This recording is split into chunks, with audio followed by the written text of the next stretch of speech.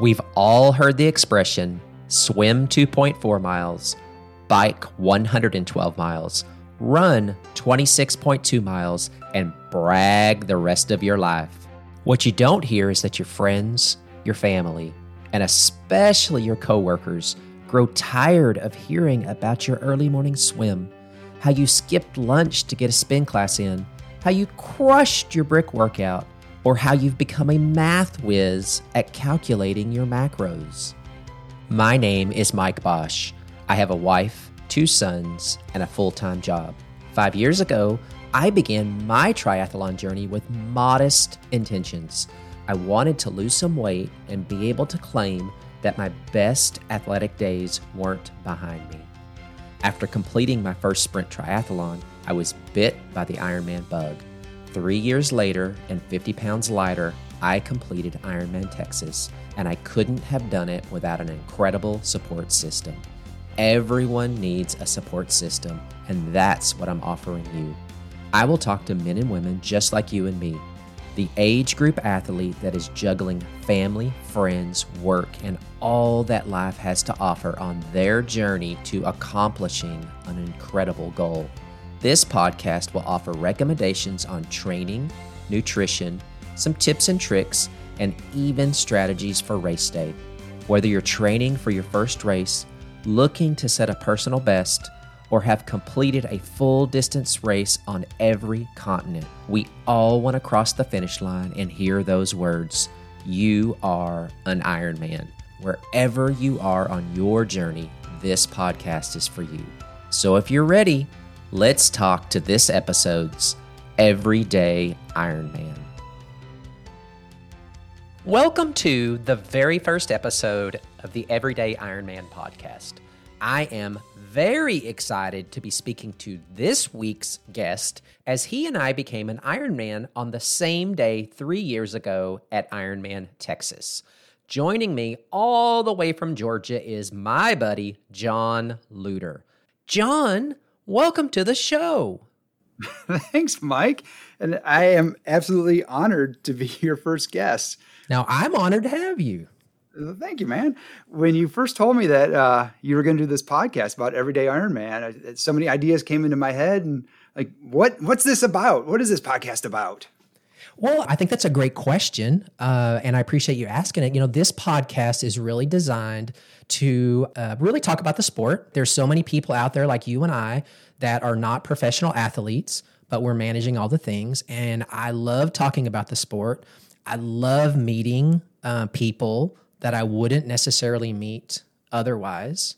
And then really, ultimately, at the end of the day, I can remember what it was like when I started. And I'm very, very hopeful that this podcast will either ease the process for the newbie or possibly maybe encourage anyone out there that's struggling to stay focused. But really, John, I think the listeners would be most excited to hear about you. I don't know about that, but Yeah, no, they are. That's why they're tuning in. They're tuning in, trust me. So if you wouldn't mind, can you give us a little bit of background of just simple things, where you live, what you do for a living, and, you know, family. Are you married? Do you have kids? Like, what, just level set for us as an everyday Ironman. What is your life like? Yep, I am the Everyday Ironman, balancing work, family, training, all of that everybody has to go through. My wife and I have 5 kids. Our oldest just finished her first year of college. Our next oldest is going to college, University of Georgia, in the fall.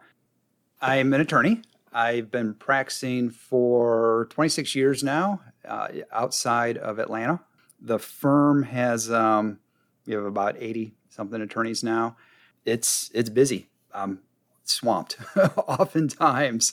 And it's awesome to be on your show. Yeah, I would imagine that being an attorney and then also having 5 kids, you definitely are juggling a lot of things.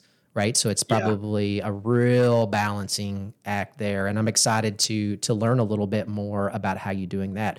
But before we get into your Ironman journey, can you tell me a couple of things that you've accomplished in your life outside of Ironman that you're really proud of so the listeners can really get a sense of who you are? Yeah. So I mentioned I'm an attorney, been doing this for 26 years. I started a firm about 15 years ago. I had just over about 10 years of practice, and it was just me initially. But the firm has now grown to, I think we have about 82, 83 attorneys now. We're in 3 states. So that has been a pretty big accomplishment in my professional life. So as you can imagine, running a firm, being the managing partner, I don't have a lot of time for training, and we can talk about training in a little bit. I think you asked a couple things I'm proud of. The other thing is I wrote a novel. Get out of here. It's called. Nah, I really did. It's called Daufuskie Island. It's based on Daufuskie Island, which is right next to Hilton Head.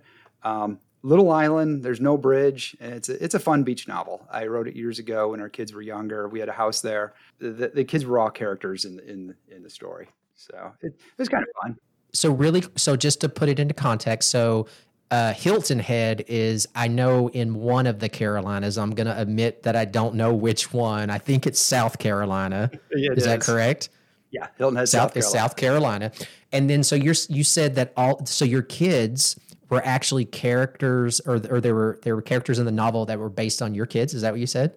Yeah, that is awesome. Yeah, it was it has magic and history. Like if you go to Barnes and Noble or Amazon and either type Daufuskie Island or my name, it's there. And it's not a bestseller, I'll tell you that, but it is a very fun. It's a fun beach novel, and I get mailbox money, about $4 per quarter.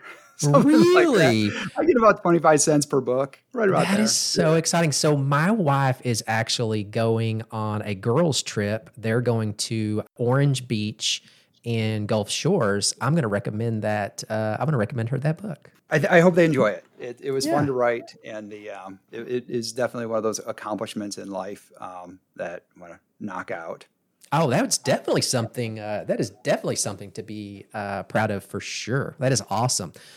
So let's transition a little bit into your Ironman journey, right? Let's talk about that. So how did you become what we're calling the everyday Ironman? It's kind of a progression of small little events that led to it. Years ago, when my wife and I were dating before we got married, and we got married in 97, I had done a marathon, and then we decided to do a marathon. She had always wanted to do one, so I was like, okay, let's do a marathon. And that was a couple weeks before we got married. Then about 20 years passed, right? I really didn't do much of anything. Stayed in shape, but not really too much of anything. I don't think I had run more than maybe 5 miles in the last, in 20 years before that or after that.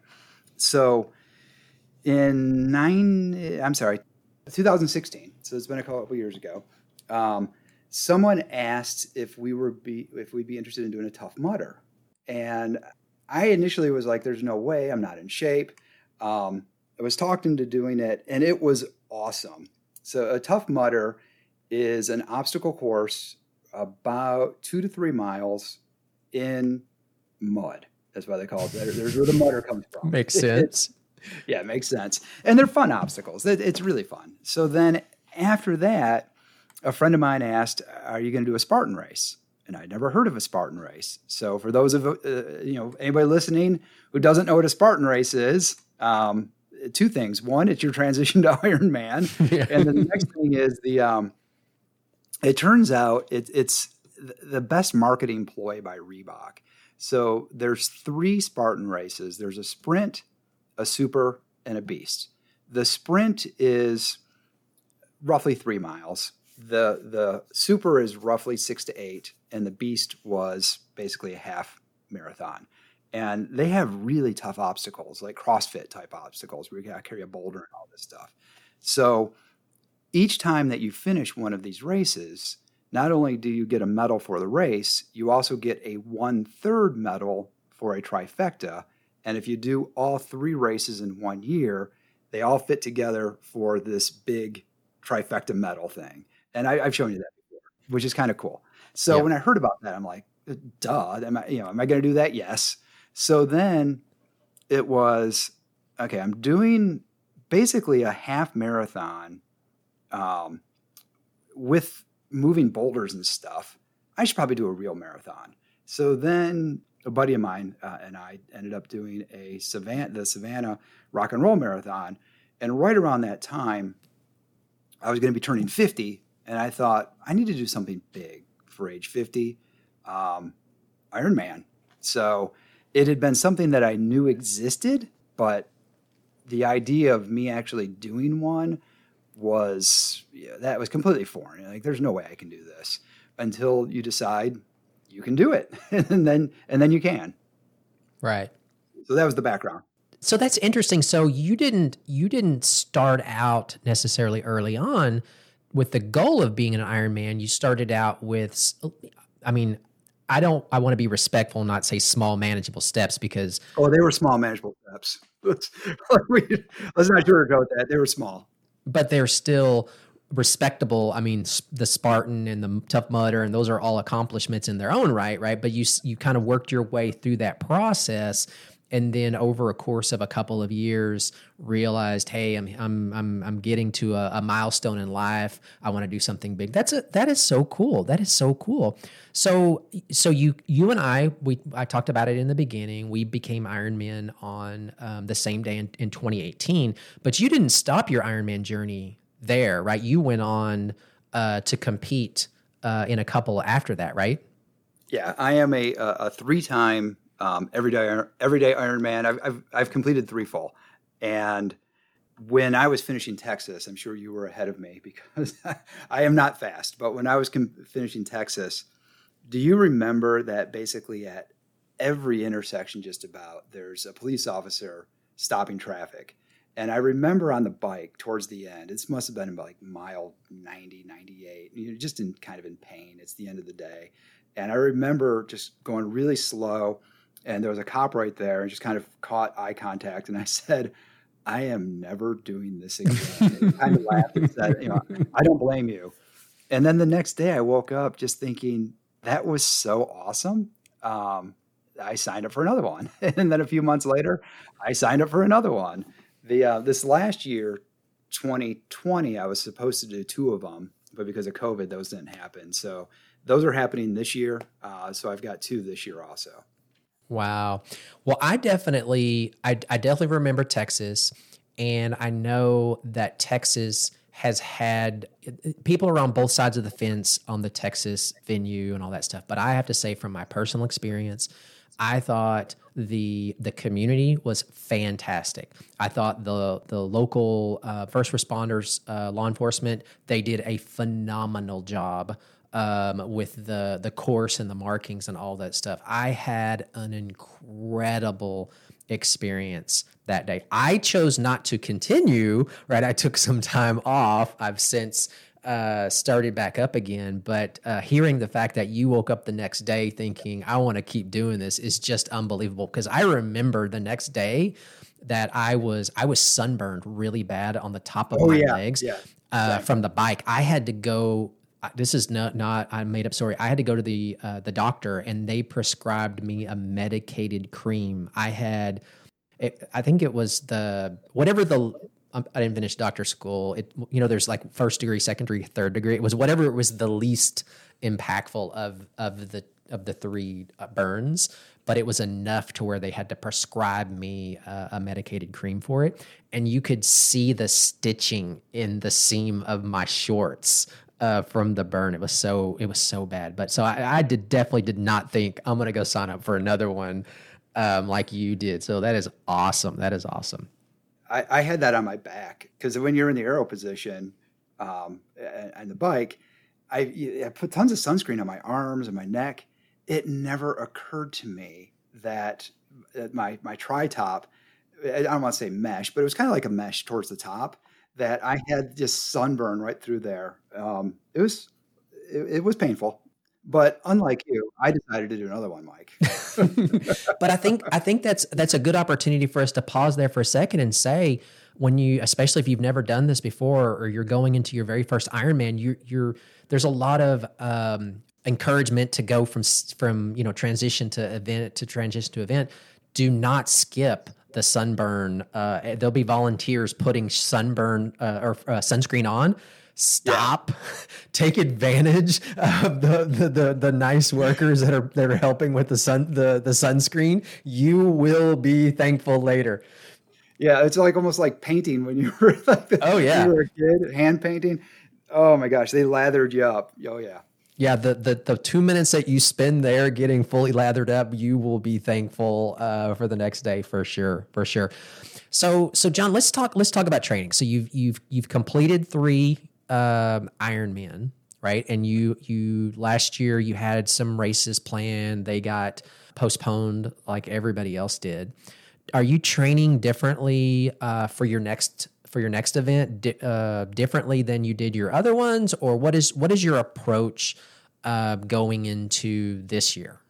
Yeah, training is completely different from the first to the second to the third, and I did a fourth, but I DNF'd. We'll talk about that in a minute.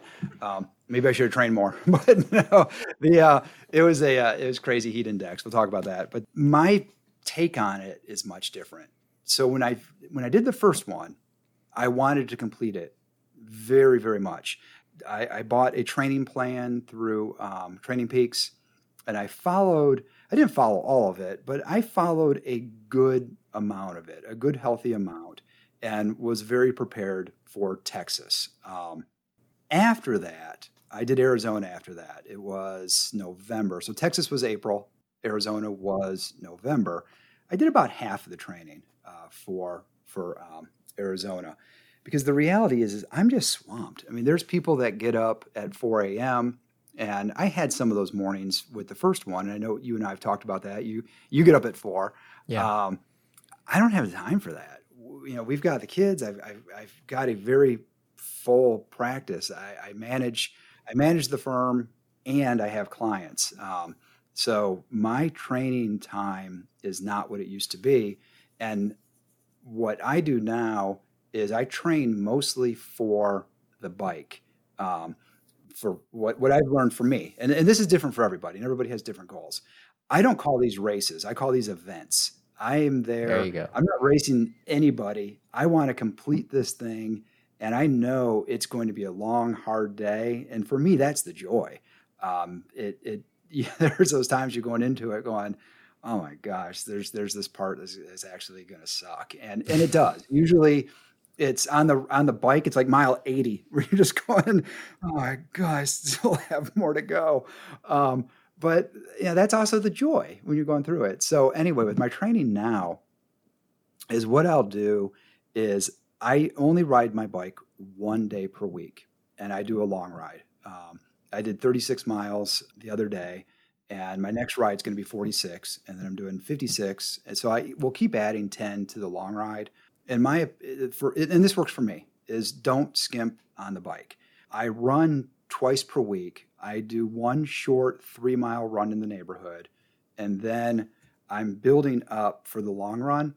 So I had just done 12 miles. My last run was 10, and then my next one's going to be 13. Then I don't do a lot on the swim. To me, and again, this works for me. Everybody's going to be different. Yep. What I find is when I've worked up my endurance, my cardiovascular to do the bike and to do the run, the swim comes along for the ride. It's slow and steady. On everything that I do, it's slow and steady. And I know some people are going to listen to this going, you got to push. It's like, great if you have that time, but my goal is to keep doing about 2 per year. And I don't know if you've run into this, other people that I've spoken with who, the one and done, their spouse will say, you're not doing another one. I have sacrificed for you to be able to, I've lost every Saturday, every Sunday. And when I did my first one, I made a deal with my wife that I'm not going to train on the weekends. The weekends are for family time. So when am I going to train? luckily, I'm in a position where I can take off a good part of a day during the week. Basically, I look and see what day has the best weather for me to do that long ride. And then I do my long ride that day. And knowing that I'm going to do that, I make up for that on other days at work because the work doesn't take a day off. Right. The clients don't take a day off. There's Right. still stuff I have to do. I just have to balance my time. That sounds like such a healthy approach, John, as I'm listening to you tell the story. And I think the best part about it is, and you said it is, everybody's different, right? Everybody has a different goal. Everybody has a different situation. But you're so right. I've heard some stories. You actually turned me on to Facebook groups as a support system when I first met you before the race. And I've kept up with that. And there's so many people that I see posting about stressed out because they missed a workout here or there, right? And I think that's not healthy and it can't be good. It's definitely very taxing on your relationship. And so the fact that you found the balance that works for your situation, your work situation, your family situation, and is still able to get you ready for your goal, which is to enjoy the experience, the event, as you called it, I think is such a healthy approach to that. Thanks, man. Now the first one was different. I mean, I had Sure. that stress, and what I would strongly recommend to people is make sure you've completed each one of the disciplines separately. So like the bike, a few weeks before we did Texas, I completed a 112-mile bike ride because I wanted to know that I could do it. I swam the 2.4 miles. It was slow, but I did it. And the same thing with the run. Now I had done the Savannah Marathon in November before you and I did Texas the following April. So I knew I could do a marathon. One thing that's really shocking to me when we were at Texas, I was really surprised at the number of age groupers who walk on the marathon. Once it gets dark, it's like people are just, their goal is to finish this thing. Yeah. And you'll have people that will walk maybe 100 yards. Maybe you'll have people that will walk a mile. I was really surprised. I thought everybody was going to run this. And my approach now, and I'll tell you the headlamp story, which we've spoken before in the past. But my intent on the first one was to run the whole thing. Now my goal has changed a little bit. When I'm actually doing the run portion, I'll run the first mile until I get pretty much within 50 to 100 yards of the aid station. Now, there's an aid station roughly every mile. At that point, I'll walk to the aid station, get my heart rate down, because to me, I'm very big on heart rate. One thing in training on these, you get to know your body. I always say, listen to your body, not your coach. Yeah. So I'll walk to the aid station, get whatever it is that they have, and then whatever distance I walked it to it, I'll walk the same distance away. So roughly every mile, I'm walking 100 yards, 100 to 200 yards, if that. Okay. Repeat that 25 times, and you hear those words, "You are an Ironman." And to me, that was awesome. During the training, I asked you also, what kept you motivated? For me, there was two things. I wanted to get the MDOT tattoo. So on those long runs when you got the lactic acid building up, and I'm in Georgia. It's 95 degrees with 90% humidity at 4 p.m, and you're just dying, and the lactic acid's building up in your legs. I would just think, I want to get that MDOT tattoo. And the other thing was just hearing those words, "You are an Ironman." And that was that motivation. And then when it actually happened, you're like, oh man, this is awesome. And that's part of the reason for wanting to continue it. I just thoroughly enjoy the conclusion of of the race. Yeah, that's funny. Because everybody does have a different motivation. I think the thing that motivated me the most is I had told everybody that I was going to do it, and so I did it on purpose, right? I told everybody that would listen to me because I felt like I was accountable to that, and that's what kept me moving forward because I didn't want to have to come back and say I didn't do it. Very, very similar to you. I knew I had to prove to myself that I could do the disciplines. Now, I was not in a position where I could swim the 2.4 miles in open water. So I did it at LA Fitness. It was like, Sure. I did it at Lifetime. Yep. A ton of laps. But I did get a 1 mile open water swim. I was very fortunate. My boss lives on the lake here in North Texas, and he took me out, and I swam the lake. And then I was able to coordinate, and I did a 100 plus mile bike ride with a group. And then I signed up and ran the Dallas Marathon. So just like you, I had to prove to myself that I was capable of doing those things. So I think it's so funny that you had a very similar approach, that you had to mentally prove yourself. On the run, I don't think I had as systematic of a process. I learned very early on that I was not good at catching fluid on the run and trying to drink like some people can. Yeah. You make that mess. So I would run to the aid station. I would walk through the aid station, and then I would pick back up. But I got to be honest, I was one of those guys that I was gassed at the end, right? I was doing a lot of walking. I remember finishing the bike thinking to myself, I've got to run a full marathon now. Like that, it just occurred to me at that point. But you alluded a second ago to the headlamp story, and I know that you and I have talked about the headlamp story before, but I would like you to share it with the listeners because I think there's so much wisdom in that experience. So if you wouldn't mind talking us through the quote unquote headlamp story. I'm going to, but I got two quick. We'll keep the headlamp story suspense for just a second. But okay. My very first open water swim was Texas. And are you serious? I was about 200 yards looking at the shore, just going, oh my God, what am I doing here? I wanted to quit at that moment. I just wanted to be done. But then it's just, just put your head down, it's like going, 1, 2, 3, breathe. And then it was, I'm in every other breather and change my strokes, and, you just get through it. And the other thing I wanted to mention was when you coming in from transition, when you said, I still have to do a marathon.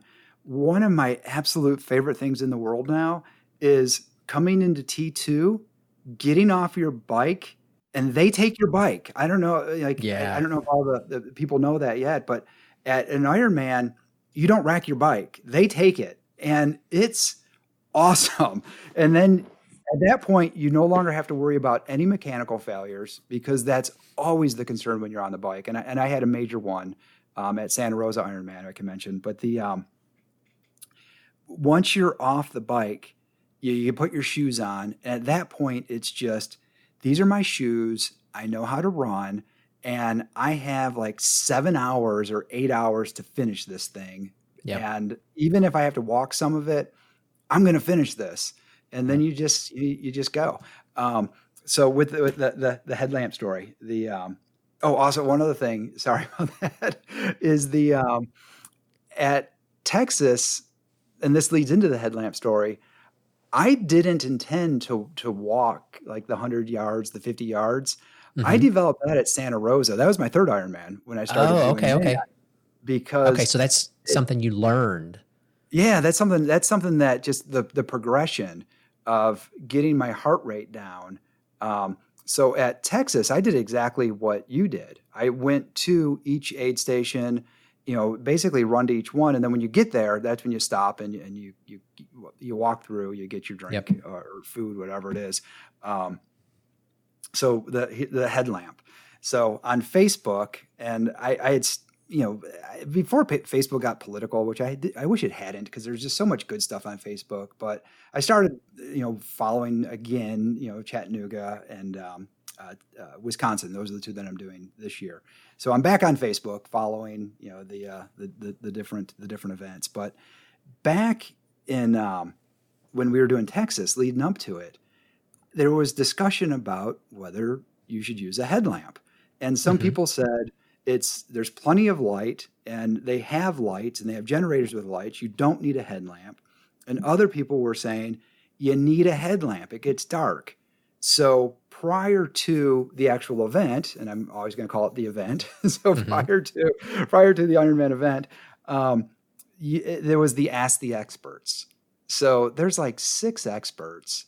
And this was, if you'll remember, you go into Athletes Village, you do registration, there's the mandatory briefing, and then there's there's Ask the Experts, and that's geared at first time Ironmen. So I said, okay, I've seen on Facebook there's a conversation about whether or not a headlamp's needed. What do you guys think? And all of them unanimously said, you do not need a headlamp. There is plenty enough lights. There's generators, there's lights. So fast forward to the actual run portion. It's dark. I finished in under 16 hours. You get 17. So it's dark, and I'm on the opposite side of the lake, the far side of the lake at Texas. It's pitch black. They have generators that are on, they have lights with generators, but those lights light up maybe 100 yards, 70 yards, and they're not right next to each other. There are gaps that are dark. And I stumbled on a root, I fell, and I'm just thinking, I asked the experts. They're all done. Yeah. It wasn't dark when they were through here hours ago. They've already had dinner. They're showered. They're having a drink somewhere. They have no clue how dark it is out here when it gets dark, because they've never done this. So after stumbling, I ended up walking, and then my legs tightened up, and I ended up walking a lot more of Texas. And I know I would have been probably a half hour, 40 minutes quicker had I had my headlamp. So what I strongly recommend now is bring a headlamp. What I do is I tie it around my bib belt and just tie it really tightly around the bib belt off to my side. It's there when I need it. Other people put it into their special needs bag. That there's a special needs bag on the run. There's also one on the bike. Bring a headlamp. If you need it, you've got it. If you don't need it, you don't need it. You don't need it. Also, another quick little tip is, if you do have a headlamp, take it off when you finish, because the finished picture, you don't want the headlamp. Not only turn the light off, just take it off your head. You can hold it in your hand, or just throw it off to somebody on the side. But don't run through and get your finisher picture with a headlamp, because you look like an idiot. That is funny. Yeah, you're exactly right, John. That's the point of this podcast, right? This is giving advice to the everyday person. Now, there's going to be plenty of people out there that are gonna they're shooting for the Kona spot. They're leading the pack. They're first and second. They're gonna be finishing in the 8-hour time period, right? But I think there's a bigger group of us, right, that are going to be finishing the run at the late night hours. It's dark. So I think your advice and your point is spot on.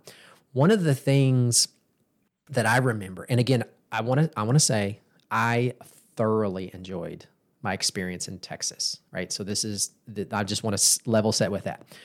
I remember going into Texas, there was a lot of talk about wetsuits, right? So everybody, and it seems like that's probably the same. Is it going to be wetsuit legal? Blah, blah, blah, blah, blah, right? So I go to the news athlete briefing, just as you. We might even have, what's really cool is we might have actually been at the same one, right? I don't know.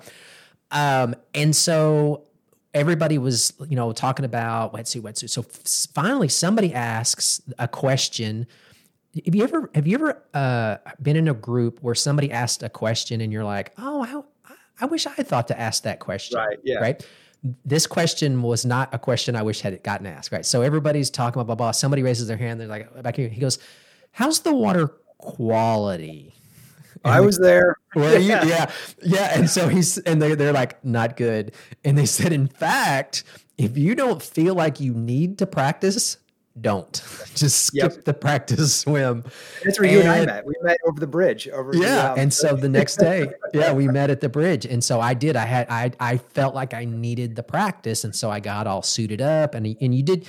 I think they let you swim maybe a quarter to a half mile. I don't remember. It was just down the straightaway and turn. But I really needed that just to get myself acclimated. I had a lot of nerves going in, and then I think it was after my swim, I came back over and I was on the bridge just kind of looking over the lake. And that's when you and I met for the very first time, and which was super cool. I think I said, look at all those idiots swimming in that water. Yeah, probably. Probably. Yeah. No, I did not do the practice swim. The water quality was not that good. And the other thing is I didn't want to get my wetsuit wet because it wasn't going to dry and I didn't want it to stink. It sucks putting on a wetsuit.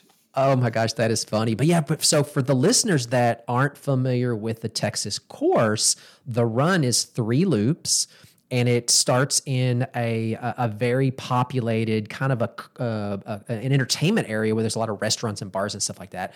And then it goes around the lake that you actually swim in, and it's there's residential areas, but the area that you referenced that's super, super dark, it's wooded and it's really dark back there. Yeah, Texas, it's in the woodlands. The actual town is the Woodlands, and I guess they don't call it the Woodlands for nothing because there's a lot of woodlands on that run, and there's a lot of it that's actually on like a dirt path where there are there's stumps, not stumps, roots, and some of it goes across a sidewalk, and sidewalks buckle. Do you remember? There was an area, I called it the Enchanted Forest. It was so cool where it was pretty long, and this was late at night.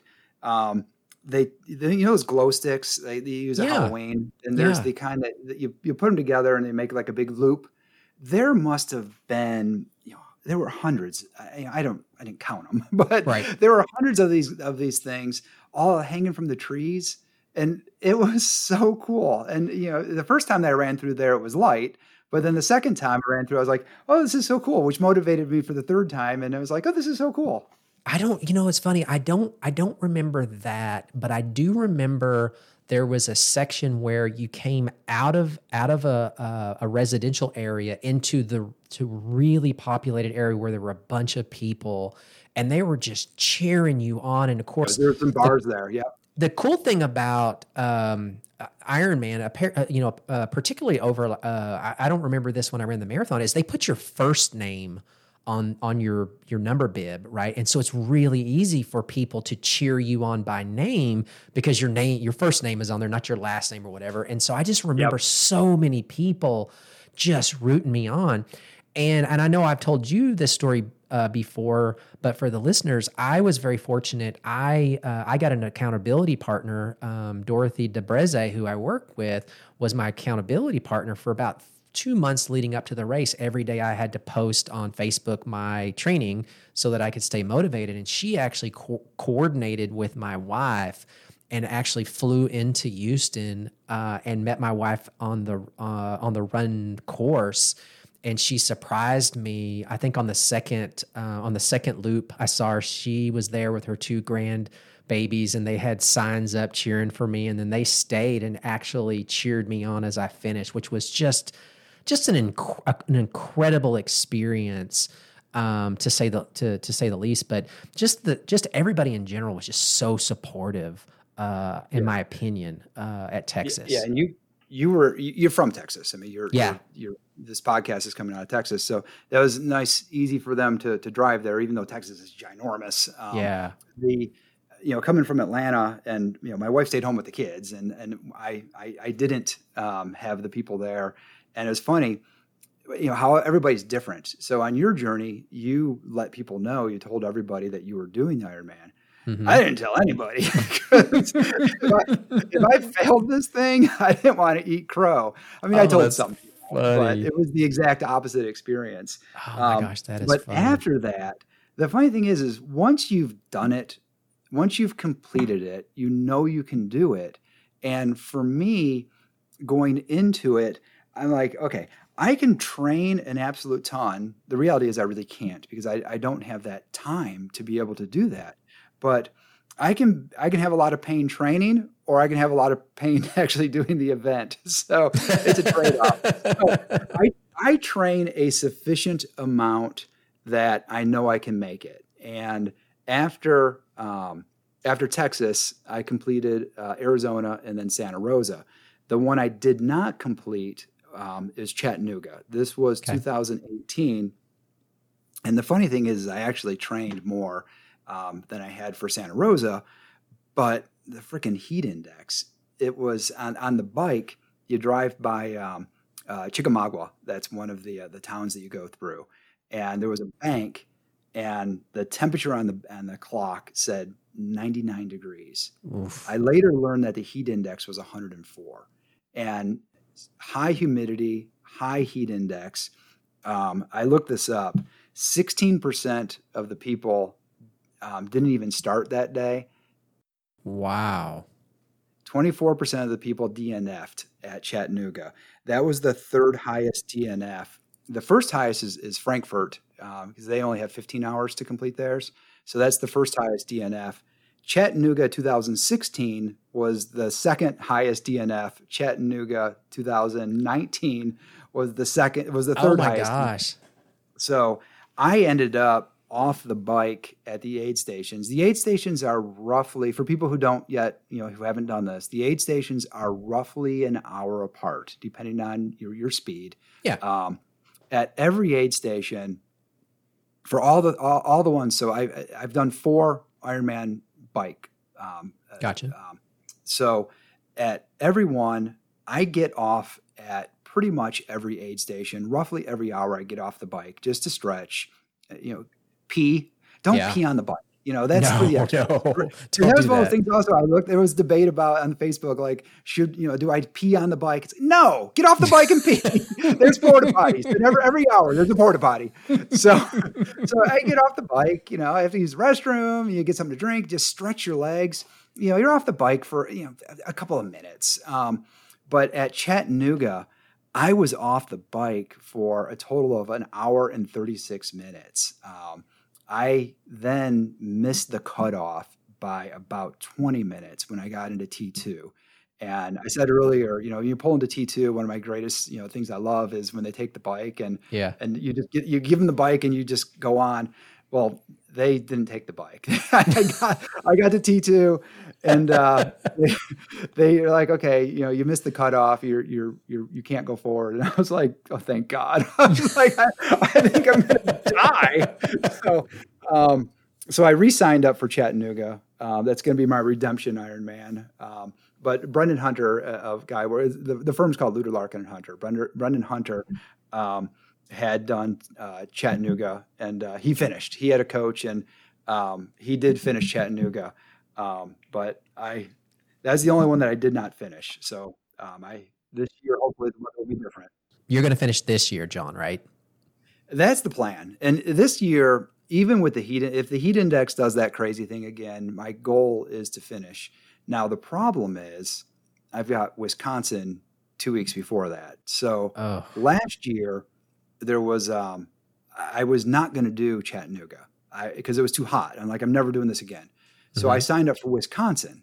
Wisconsin's a lot cooler than Chattanooga. Yep. So my wife had signed up. It's basically there's a few people that I know that basically look at me and say, if you can do it, anybody can. So since then, one of my law partners, Brendan Hunter, he did Chattanooga the fall. My wife was going to do Chattanooga fall, and she was training. And I said, I'm not going to do Chattanooga, but I'll do Wisconsin, and I'll be that person who cheers you on, and this is going to be great. So then last year with COVID, I thought, well, Wisconsin might get canceled. Because in my mind, I'm thinking there's a greater likelihood that Wisconsin gets canceled than Tennessee, than Chattanooga. So, and then Florida was the only one last year that actually did happen. So I'm thinking, okay, I'm going to sign up for Chattanooga, and probably Wisconsin's going to get canceled. Probably Chattanooga is going to go. I don't have to do both of them. So they were both canceled. And now this year they're both on. So this year I've got two Ironmen 2 weeks apart. So in my mind, I'm looking at Wisconsin as the training for Chattanooga. Wow. And it's all mind over matter. If you go into it with that mindset, then you know. That is so funny. That's an incredible training plan you got there, John. Wisconsin, and then 2 weeks later, Chattanooga. I'm very confident that you can finish Chattanooga this year. In fact, I think you and I will. Obviously we are friends on Facebook and we'll stay connected. I'll get your bib number and I'll be able to. I want to track you using the Ironman tracker, right? Just to see how things are going throughout the day. I think would be super fun. Now I'm realizing I should have kept my mouth shut about Chattanooga because I want to eat crow. You're not going to eat crow. No, I'm doing it. I'm in Georgia, so the Chattanooga bike course, most of it, 90% of it actually is in Georgia. There's just a little bit that's in Tennessee. Most of it's in North Georgia. So my wife and I rode it last summer, late spring, early summer before everything got canceled. And the cool thing is they've repaved almost all of it, which is super cool.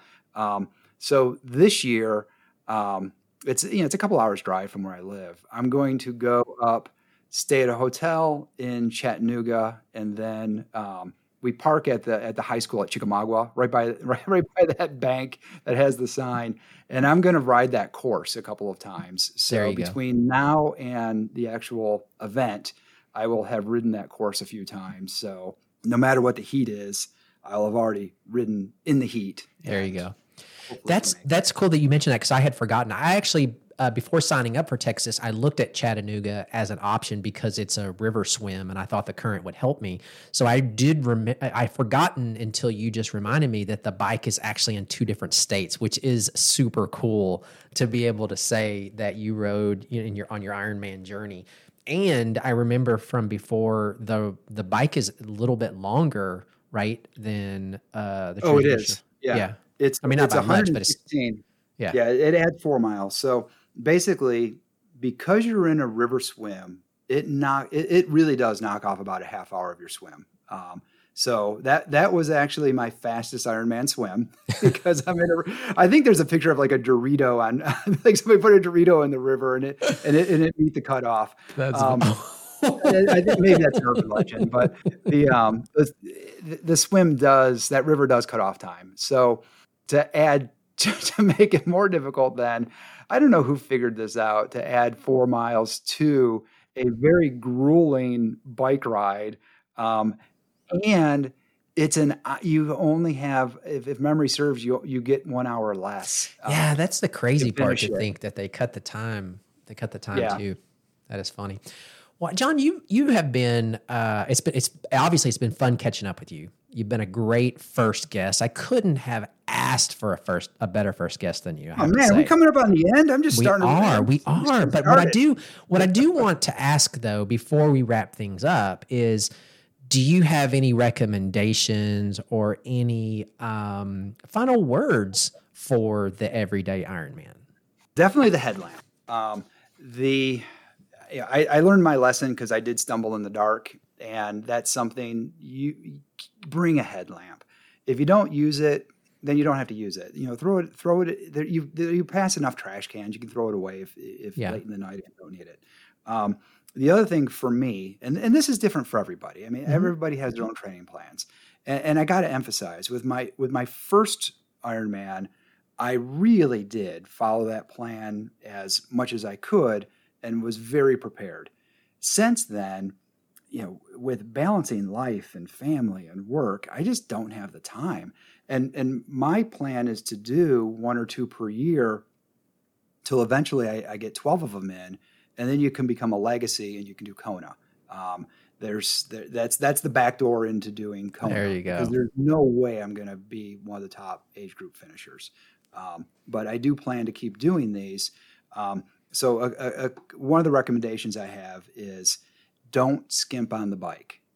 Get your bike in. Get those miles in. Sitting on the bike that long, it's not comfortable. Listen to some podcasts, listen to some books on tape. Get the bike ride in. In my experience, again, once you get that bike ride in and you've got that distance, the endurance is built up. As long as you can swim, you can get the swim. For me, it's just endurance. Just keep going till you get it done. But it's the bike. Cannot emphasize enough.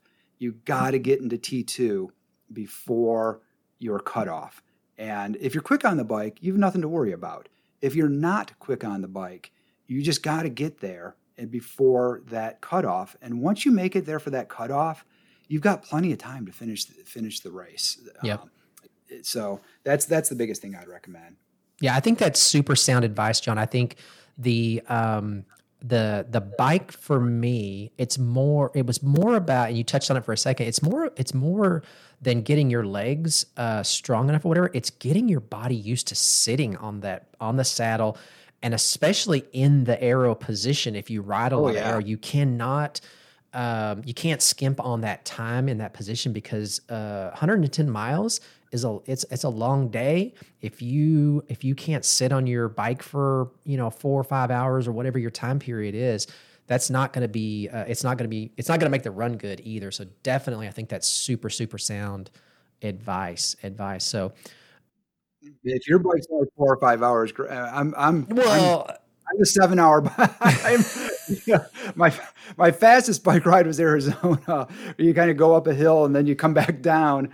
You do that 3 times. But I'm not fast on any of the disciplines, but it's just, the other thing is keep moving. Just keep moving. Keep moving forward. Don't quit. Just keep moving. Go forward. Yep. And most of the people that train for this actually are going to have pretty good times. So that's probably not even going to be an issue.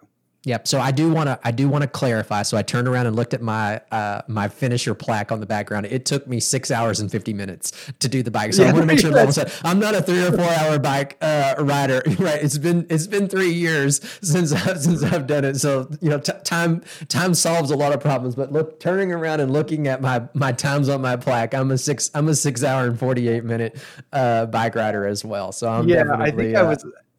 I think it was Texas. I was like 7:10, right about there. Yeah, so I'm no speed demon. And when you're on the bike, under the hot Texas sun for 7 hours, and that's not all the time. For me, that wasn't all the time I was on the bike because again, roughly every hour I got off to to stretch and pee. Don't pee on the bike. Well, John, I appreciate it. Our time has come to the end.